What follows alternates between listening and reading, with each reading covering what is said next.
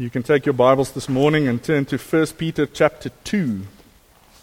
1 Peter and chapter number 2. Now, we've been going through this bit by bit, and I've said this before, but historically, this epistle has been written to believers that were undergoing some immense persecution. But I think more importantly, the backdrop for at least the verses or the texts that we've been going through, all of them have been pointing us towards the gospel of Jesus. All of them the whole time they just go back there. They remind us about the significance of the gospel, and not only for unbelievers, but for believers also. The gospel is of great significance for us after we've been saved, and there's a lot of application there that we can do. Now, we picked up this series from verse 13. We ended off last year just before that, but just a few weeks ago we started in verse 13, and between there, or chapter 1 and verse 13, and between there and verse 16, Peter tells us not to go back to all the sins that we've been committing before we got saved, but rather we should be living holy lives. And we've heard a little bit about that during this morning Bible study as well.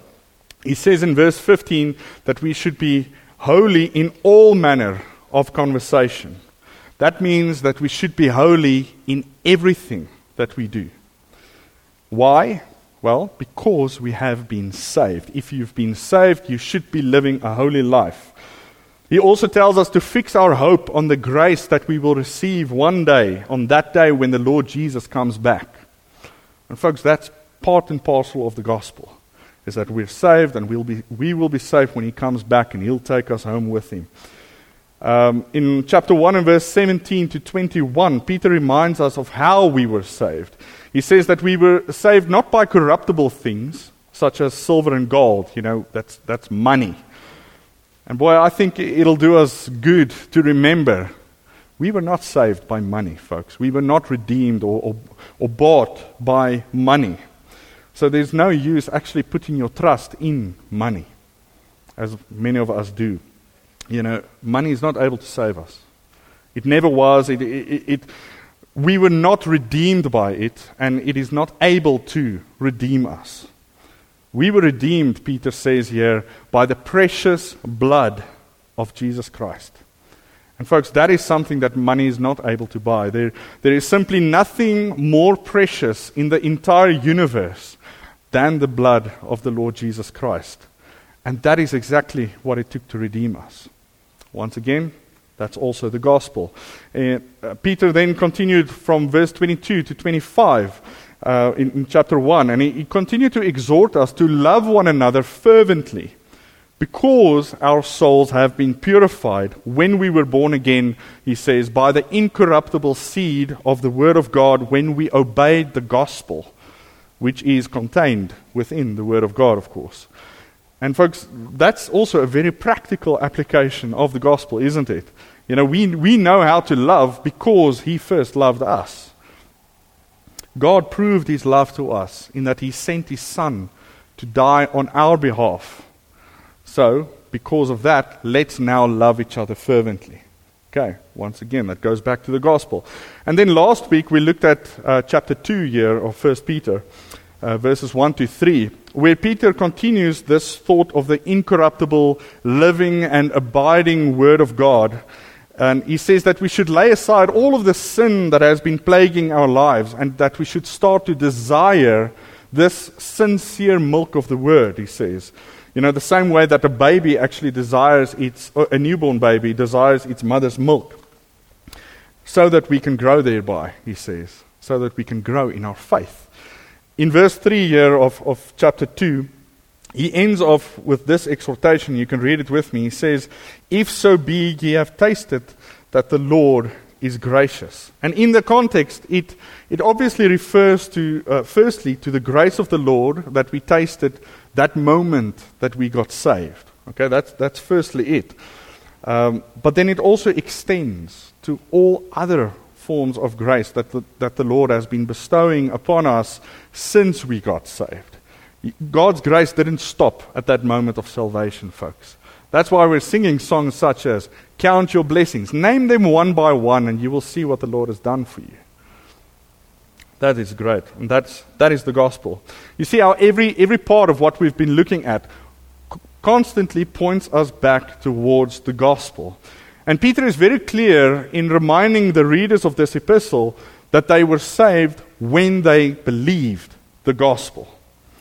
And then he also reminds them of how it affects their daily lives. And Peter is not alone in applying the gospel to our daily lives as Christians. The New Testament is actually full of instructions on how we should be living in the light of the fact that we have been saved by God. Folks, the gospel is not only something that we preach so that somebody can get saved. Of course we preach it so that somebody can get saved. We know that is the power of God unto salvation to everyone that believes. That's Romans chapter 1 and verse 16. But then we also study the ways that the truth of the gospel should be affecting our lives now that we have been saved. Not only at church, but also at home and at the workplace and when you are driving and at a restaurant, or maybe when you're sick, maybe when you're going through a hard time, when you're among your friends, and when you are alone. The gospel should affect every single part of your life, because that is how you got life. It is through the gospel. It is through faith in the message of the gospel that we are adopted as children of the living, holy, and true God, the creator of heaven and earth. And we can call him Father now. And he calls us his sons, his children. And with that then as the backdrop, we come to 1 Peter chapter 2 and verse 4, where we will start today. But before we dive into each verse individually here, and maybe I don't think we'll go through everyone individually, let's just read through this passage starting in verse 4. Okay, let's start at verse 3 just to get the context. If so be ye have tasted that the Lord is gracious, to whom coming as unto a living stone, disallowed indeed of men, but chosen of God and precious. Ye also, as lively stones, are built up a spiritual house, and holy priesthood, to offer up spiritual sacrifices, acceptable to God by Jesus Christ. Wherefore also it is contained in the Scripture, Behold, I lay in Zion a chief cornerstone, elect, precious, and he that believeth on him shall not be confounded. Unto you therefore which believe, he is precious. But unto them which be disobedient, the stone which the builders disallowed, the same is made the head of the corner, and a stone of stumbling, and a rock of offense, even to them which stumble at the word, being disobedient, whereunto also they were appointed. Let's bow our heads. Father, we thank you so much for being with us again today. Lord Jesus, we thank you that you made salvation possible and freely available. Lord, we thank you for everything that means, that it's not only the salvation of our souls, not only that we won't be going to hell, Lord, but that we will see you one day, and that you are walking with us every step of this way, that you are running this race with us, Lord. You are holding our hands. Lord, it's such an immense privilege to be in your family. And so, Lord, I ask that you will please guide us today as we go through your word. Will you please fill us with your spirit? Open up our ears, Lord. Help us to leave all the distractions at home and to focus on you, to keep our eyes fixed on you alone. We praise your name for being with us, Lord, and we thank you for your faithfulness. Amen. Amen. All right, let's start in verse 4 again. We'll just read the first 3 words there. He says, to whom coming? To whom coming? Folks, this is an amazing concept that we find or that we receive as New Testament believers. At first glance, these 3 words look as if Peter is talking about when we came to Jesus to be saved. And yes, that is certainly true, and it is included in this phrase that we have here. Folks, coming to Jesus begins at that moment that you received your salvation. That moment that you placed your faith and your trust in Jesus Christ alone to be saved. And Jesus talked about men coming to him at different points of his earthly ministry. For instance, in Matthew chapter 11 and verse 28, he said, "Come unto me, all ye that labor and are heavy laden, and I will give you rest." That's a great invitation, isn't it? Oh, that's great. Jesus openly invites everyone who are laboring under the law and are weighed down by their inability to keep the law and to stop sinning, to come to him. And he says they will find rest in him. That rest that he is talking about is peace of your conscience. It is a peace in your soul that can only be found in this divine grace of God when it is applied to you, when you come to Christ for your salvation. And folks, I want to be clear, this invitation from the Lord stands to this day. It stands to this day, and it is there for you. Let's turn our Bibles to, keep your place here, let's turn to John chapter 7. John chapter 7.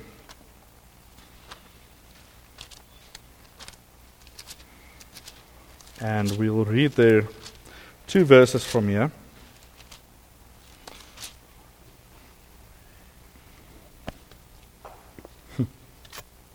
This makes me think of something I heard this week. I heard that there's a preacher, and, most preachers stand here with notes.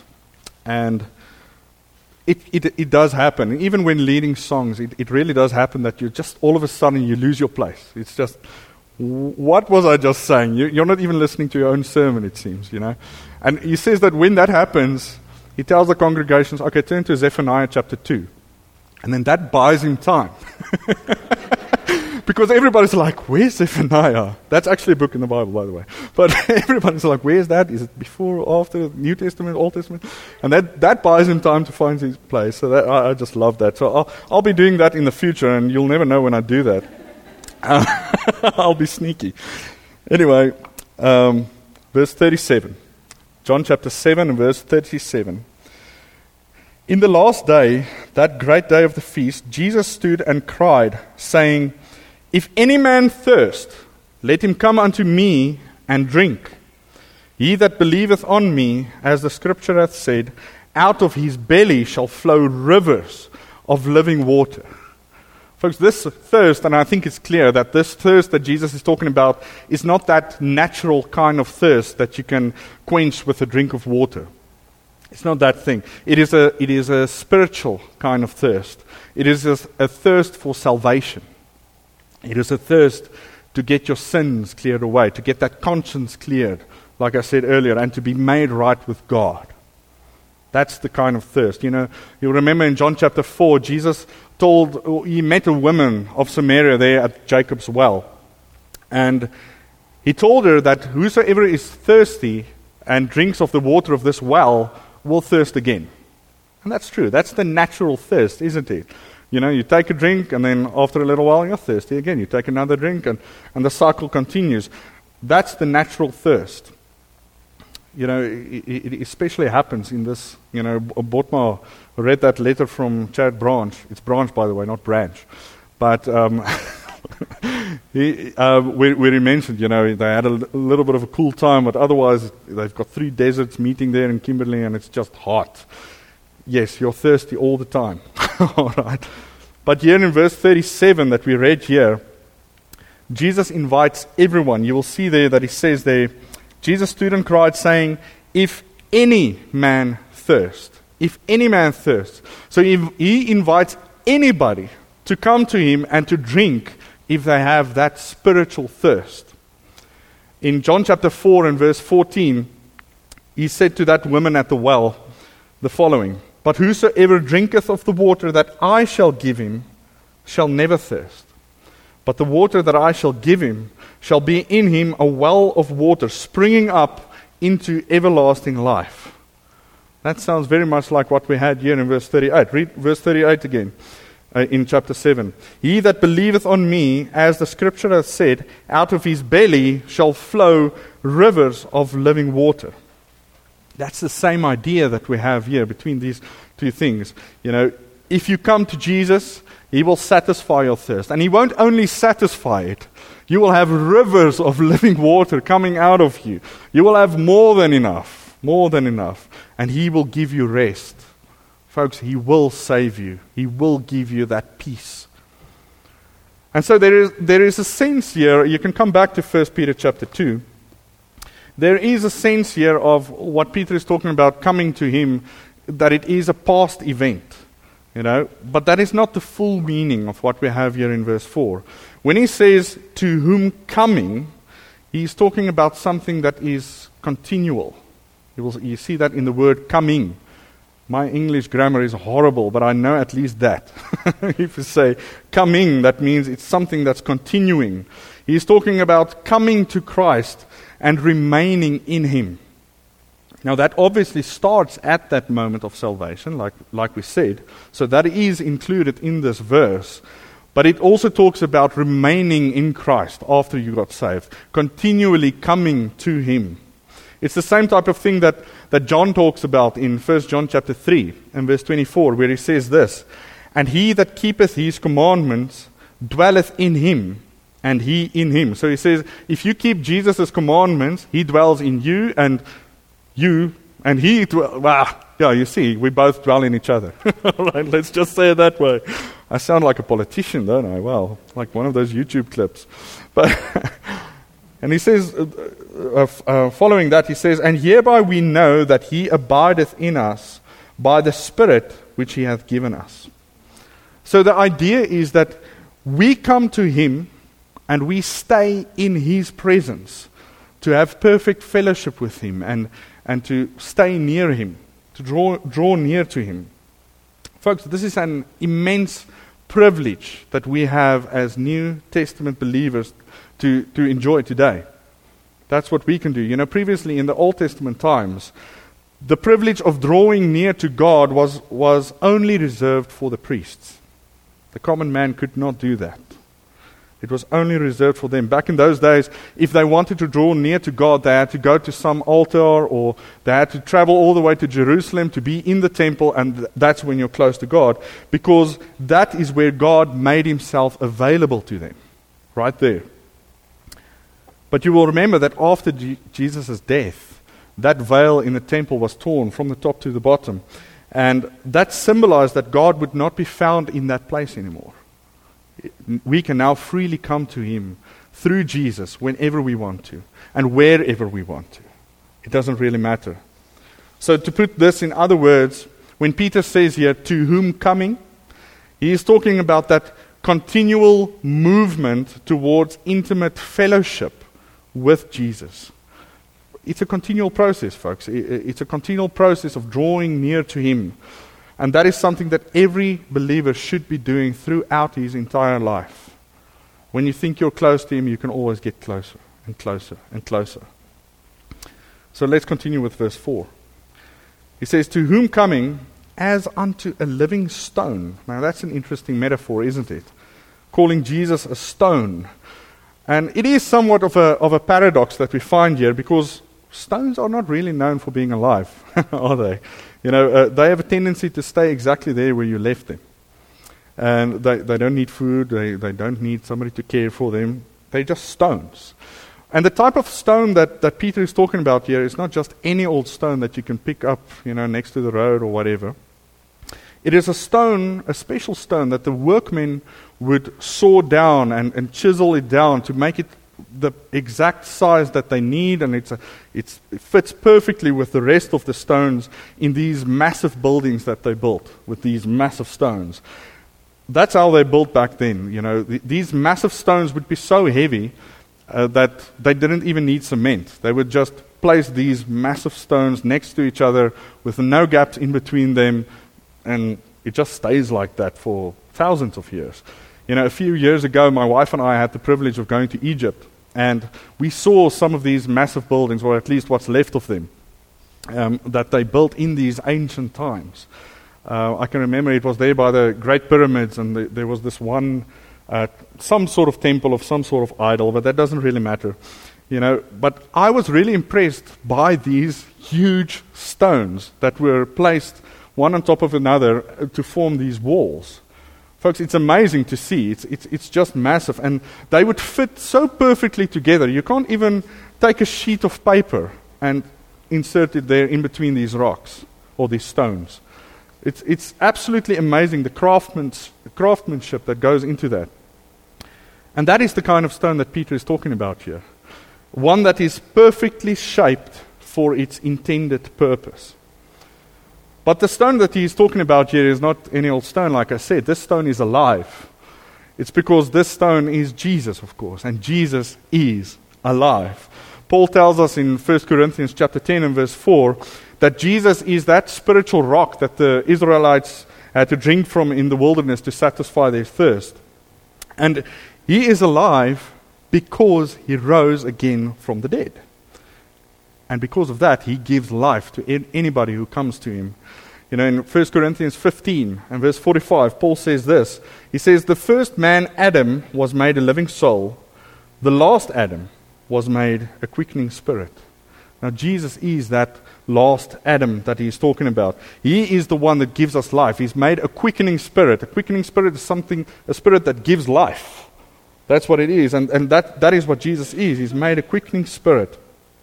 Jesus himself said that I am the way, the truth, and the life. So anybody that comes to this living stone in faith, well, they receive life. And since his life is eternal, then that is the same quality of life that we receive when we go to him. We get eternal life. Now, you may think that it is strange that Peter is referring to Jesus as a stone, but that is because of the three prophecies that he actually quotes from the Old Testament in this piece that we read today. There are three of them. And we'll look at those shortly, but it's important to know that everything in this text should be understood in the light of those prophecies that he's mentioning. But we'll get to them now. Let's just continue with verse 4. He says, to whom coming as unto a living stone, disallowed indeed of men, but chosen of God and precious. You see the three terms there describing this stone. Look at it again at the end of verse 4, or the middle of verse 4. He says, disallowed indeed of men. That means, that's the same as saying rejected of men. It's exactly the same word, rejected of men. But chosen of God and precious. So the stone was rejected by men, but chosen by God, and he is precious. All of these terms are taken from these Old Testament prophecies that we find there. When he says that Jesus was disallowed or rejected of men, he's taking that from Psalms chapter 118 and verse 22, which he quotes here in verse 7. I think let's turn to Psalms. Keep your place here. Let's turn to Psalms 118.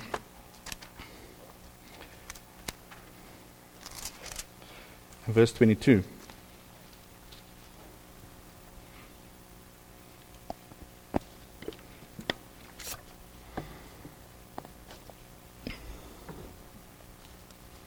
Psalms 118 and verse 22. He's saying here, the stone which the builders refused, same term once again, rejected. The stone which the builders refused is become the headstone of the corner. This is the Lord's doing. It is marvelous in our eyes. You can come back to 1 Peter chapter 2. That is what I wanted you to see there. He's quoting this in verse 7. You can see it there in verse 7. Unto you therefore which believe he is precious, but unto them which be disobedient, and that's where he starts his quote. The stone which the builders disallowed, the same is made the head of the corner. So the stone that the builders rejected becomes this head of the corner, the cornerstone. You can turn to Matthew chapter 21 quickly. Once again, keep your place in 1 Peter. In Matthew chapter 1, Jesus tells a parable about a man owning a vineyard. And he rents out this vineyard to a bunch of husbandmen so that they could take care of it while he's traveling to a faraway country. And while all of this is, or after a while rather, the owner of the vineyard sends some of his servants to go and check if there are any fruit that he can get from it. And when the husbandmen, or when the servants approached the husbandmen to ask them about this, well, they killed some of them and beat up some of the others. And then a second time, the owner of the vineyard sent more servants, and the same thing happened there. And then the last time, the owner thought that, okay, well, I'll send my son. Maybe if they see my son, then they will have some sort of reverence for him. They will have some sort of respect because he's my son. And when the husbandmen saw that it was his son, they took him out of the vineyard and they killed him. They killed him. And Jesus likened the son of Jesus is likened to the son of this vineyard owner. And Jesus also likened the son of this vineyard owner to that stone that we found in Psalms chapter 118. Look here, you've got Matthew 21. Let's look at verse 42. This is right after Jesus told them this parable. Jesus saith unto them, Did ye never read in the Scriptures, the stone which the builders rejected, the same is become the head of the corner? This is the Lord's doing, and it is marvelous in our eyes. Now, of course, Jesus was that rejected stone. You can see that here. And the builders that we read about, or that we read about in Psalm chapter 118, that rejected the stone, they are the same people that are portrayed by the husbandmen of this, the husbandmen of the vineyard, of this parable that Jesus said. And they were the Jewish leaders of the time. That's what you find in this parable. And if you know anything about the Bible and about the life of Christ, then you will know that the Jewish leaders outright rejected Jesus. Now, of course, there were some exceptions, but mostly they rejected Jesus. They hated him, insomuch that they were finally able to have him killed, tortured to death. Okay, you can come back to 1 Peter chapter 2. So that is rejected of men. And now the terms chosen of God and precious comes from the prophecy that Peter quotes in 1 Peter chapter 2 and verse 6. You can read verse 6 with me. And that comes from Isaiah 28 and verse 16. Look at verse 6. He says, Wherefore also it is contained in the Scripture, Behold, I lay in Zion a chief cornerstone. Zion is just another name for Jerusalem. All right? Behold, I lay in Zion a chief cornerstone, elect, precious, and he that believeth on him shall not be confounded. So let me first explain what this chief cornerstone actually is, so that will also help you to understand this picture that Peter is giving us. And it's actually very interesting. You know, when the people back then wanted to build a building, they wanted the stones to fit perfectly together, like I explained earlier.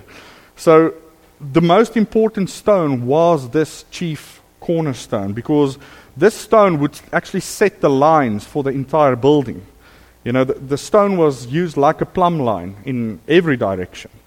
You know, if any of the angles of this stone was off, then the whole building would be skewed. Or maybe, you know, if it was a vertical line, then the building would collapse under its own weight. So this was a very important stone. All of the angles of the entire building would be set according to this one chief cornerstone. Every other stone had to fall in line with this one cornerstone. So the picture that we have here is that the religious leaders of the Jews wanted to participate in the building of God's spiritual temple. And so they needed a cornerstone, of course, because that's how they did it. And when Jesus came along, they carefully examined him. You know, they looked at him from every angle, made sure everything fits within their religious system. And they evaluated him to see if he was fit to be their Messiah, to be their cornerstone, the cornerstone of God's spiritual kingdom. And they concluded at the end that he was not fit to be that cornerstone, so they rejected him. He didn't look the way that they thought that the Messiah would look. You know, they thought that Jesus would come, or the Messiah would come, as a conquering king, and that he would free them from their Roman oppressors, and that he would give the Jews their land back. That's what they were expecting, but instead, he was born in a stable. That doesn't sound very kingly, does it? Or very royal. He lived as a poor man. You know, Jesus didn't conquer anything as far as they were concerned. Nothing. He made himself equal with God, so that's blasphemy. And he rebuked them for their religious systems.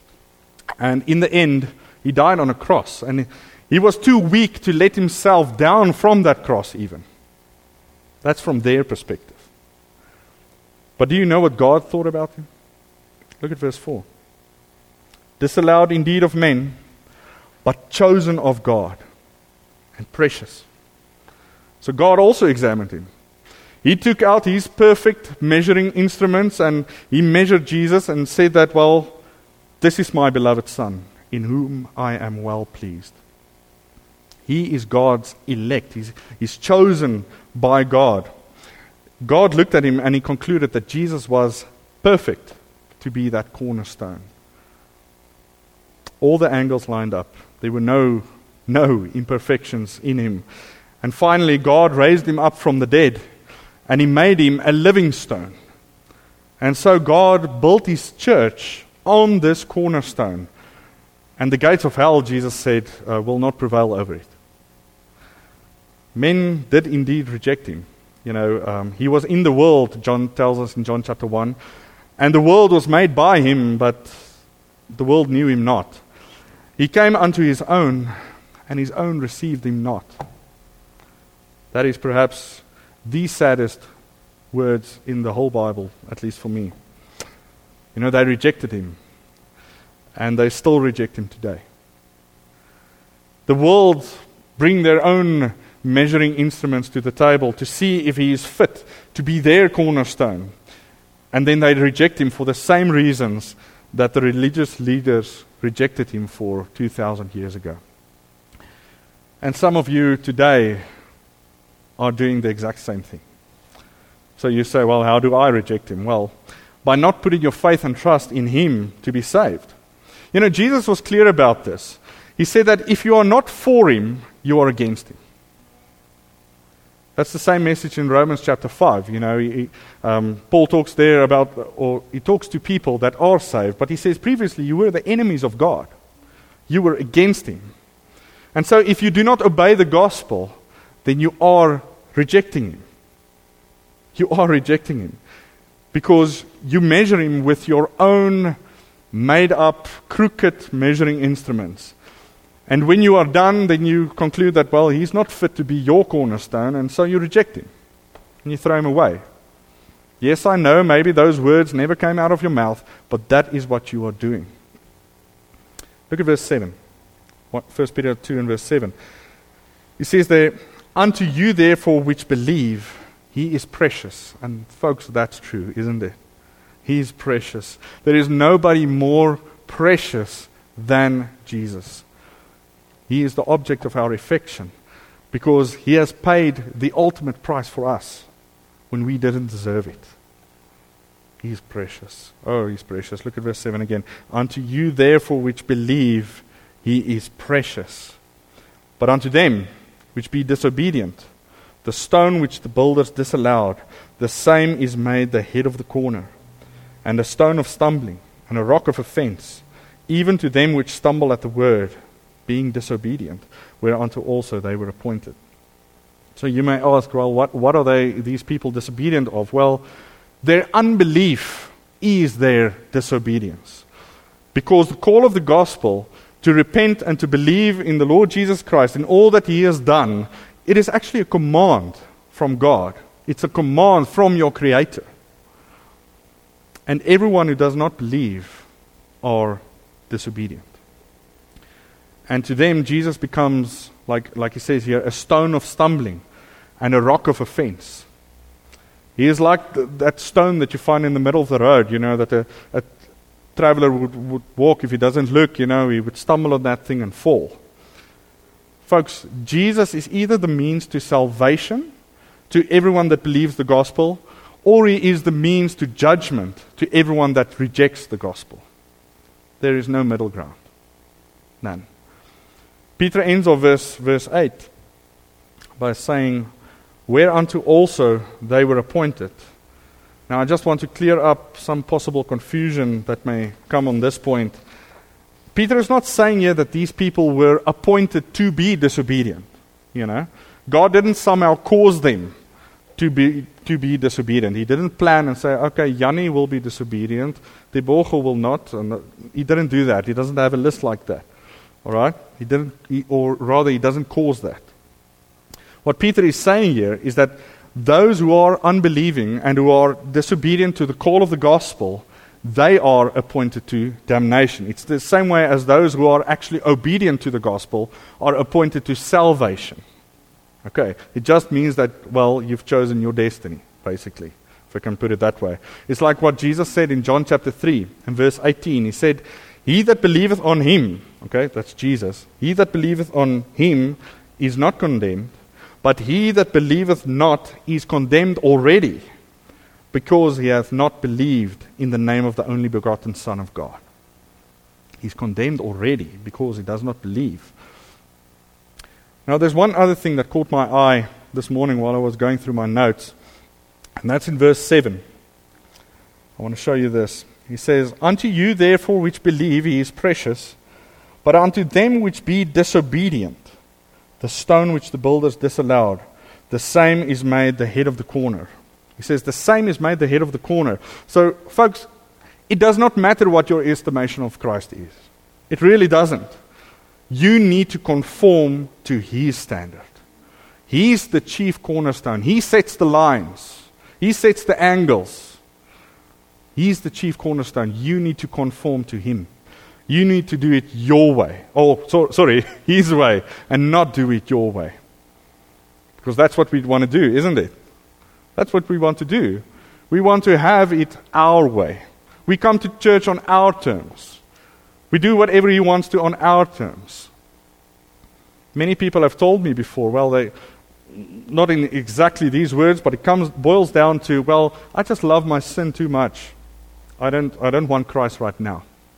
I'll take him later. That's not how it works, folks. That's not how it works. This is a command from your God, whether you believe in him or not. He is your God. He is your creator. And he is your judge. And so in conclusion, I would like to ask those who have not yet obeyed the call of the gospel, please, humble yourself today. Be real with yourself. Be real, be true. Humble yourself. Put your faith and your trust in the finished work of Jesus, not in yourself. Because, folks, for everybody and for anybody, that is the way to salvation.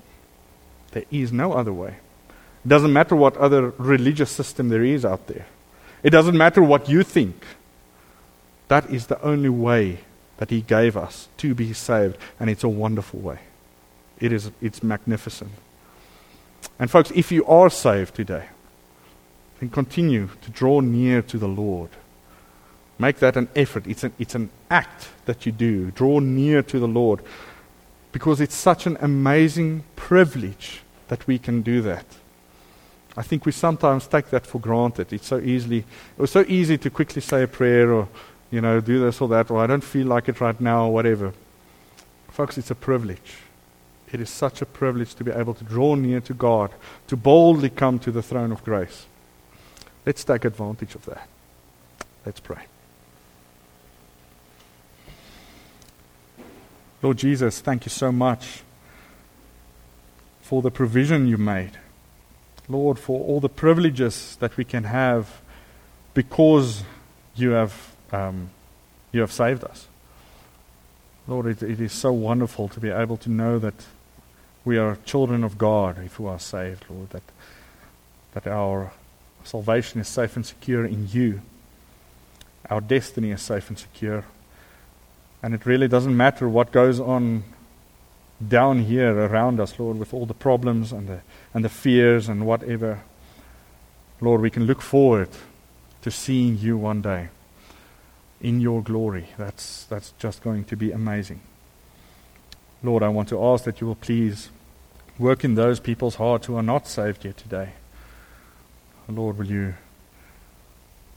Lord, please draw them to you. Will you please let them run to you? Because there is no other way. And because you've been so kind and so loving and so wonderful to make the ultimate sacrifice for us, Lord. which we don't deserve. Oh Lord, please, will you save them? Lord, for those of us that are saved, will you please remind us? Lord, help us not to get so busy with the things of the world that the cares of this world will just drown out the word, Lord. Lord, please remind us and help us to put you first, to come to you first before we do anything else. We praise your name, Lord, that you are so gracious, that you are so long-suffering towards us. And will you please be with us the rest of this day and keep on working in us. Make us more like Christ, Lord. Sanctify us day by day. We praise your name. Amen.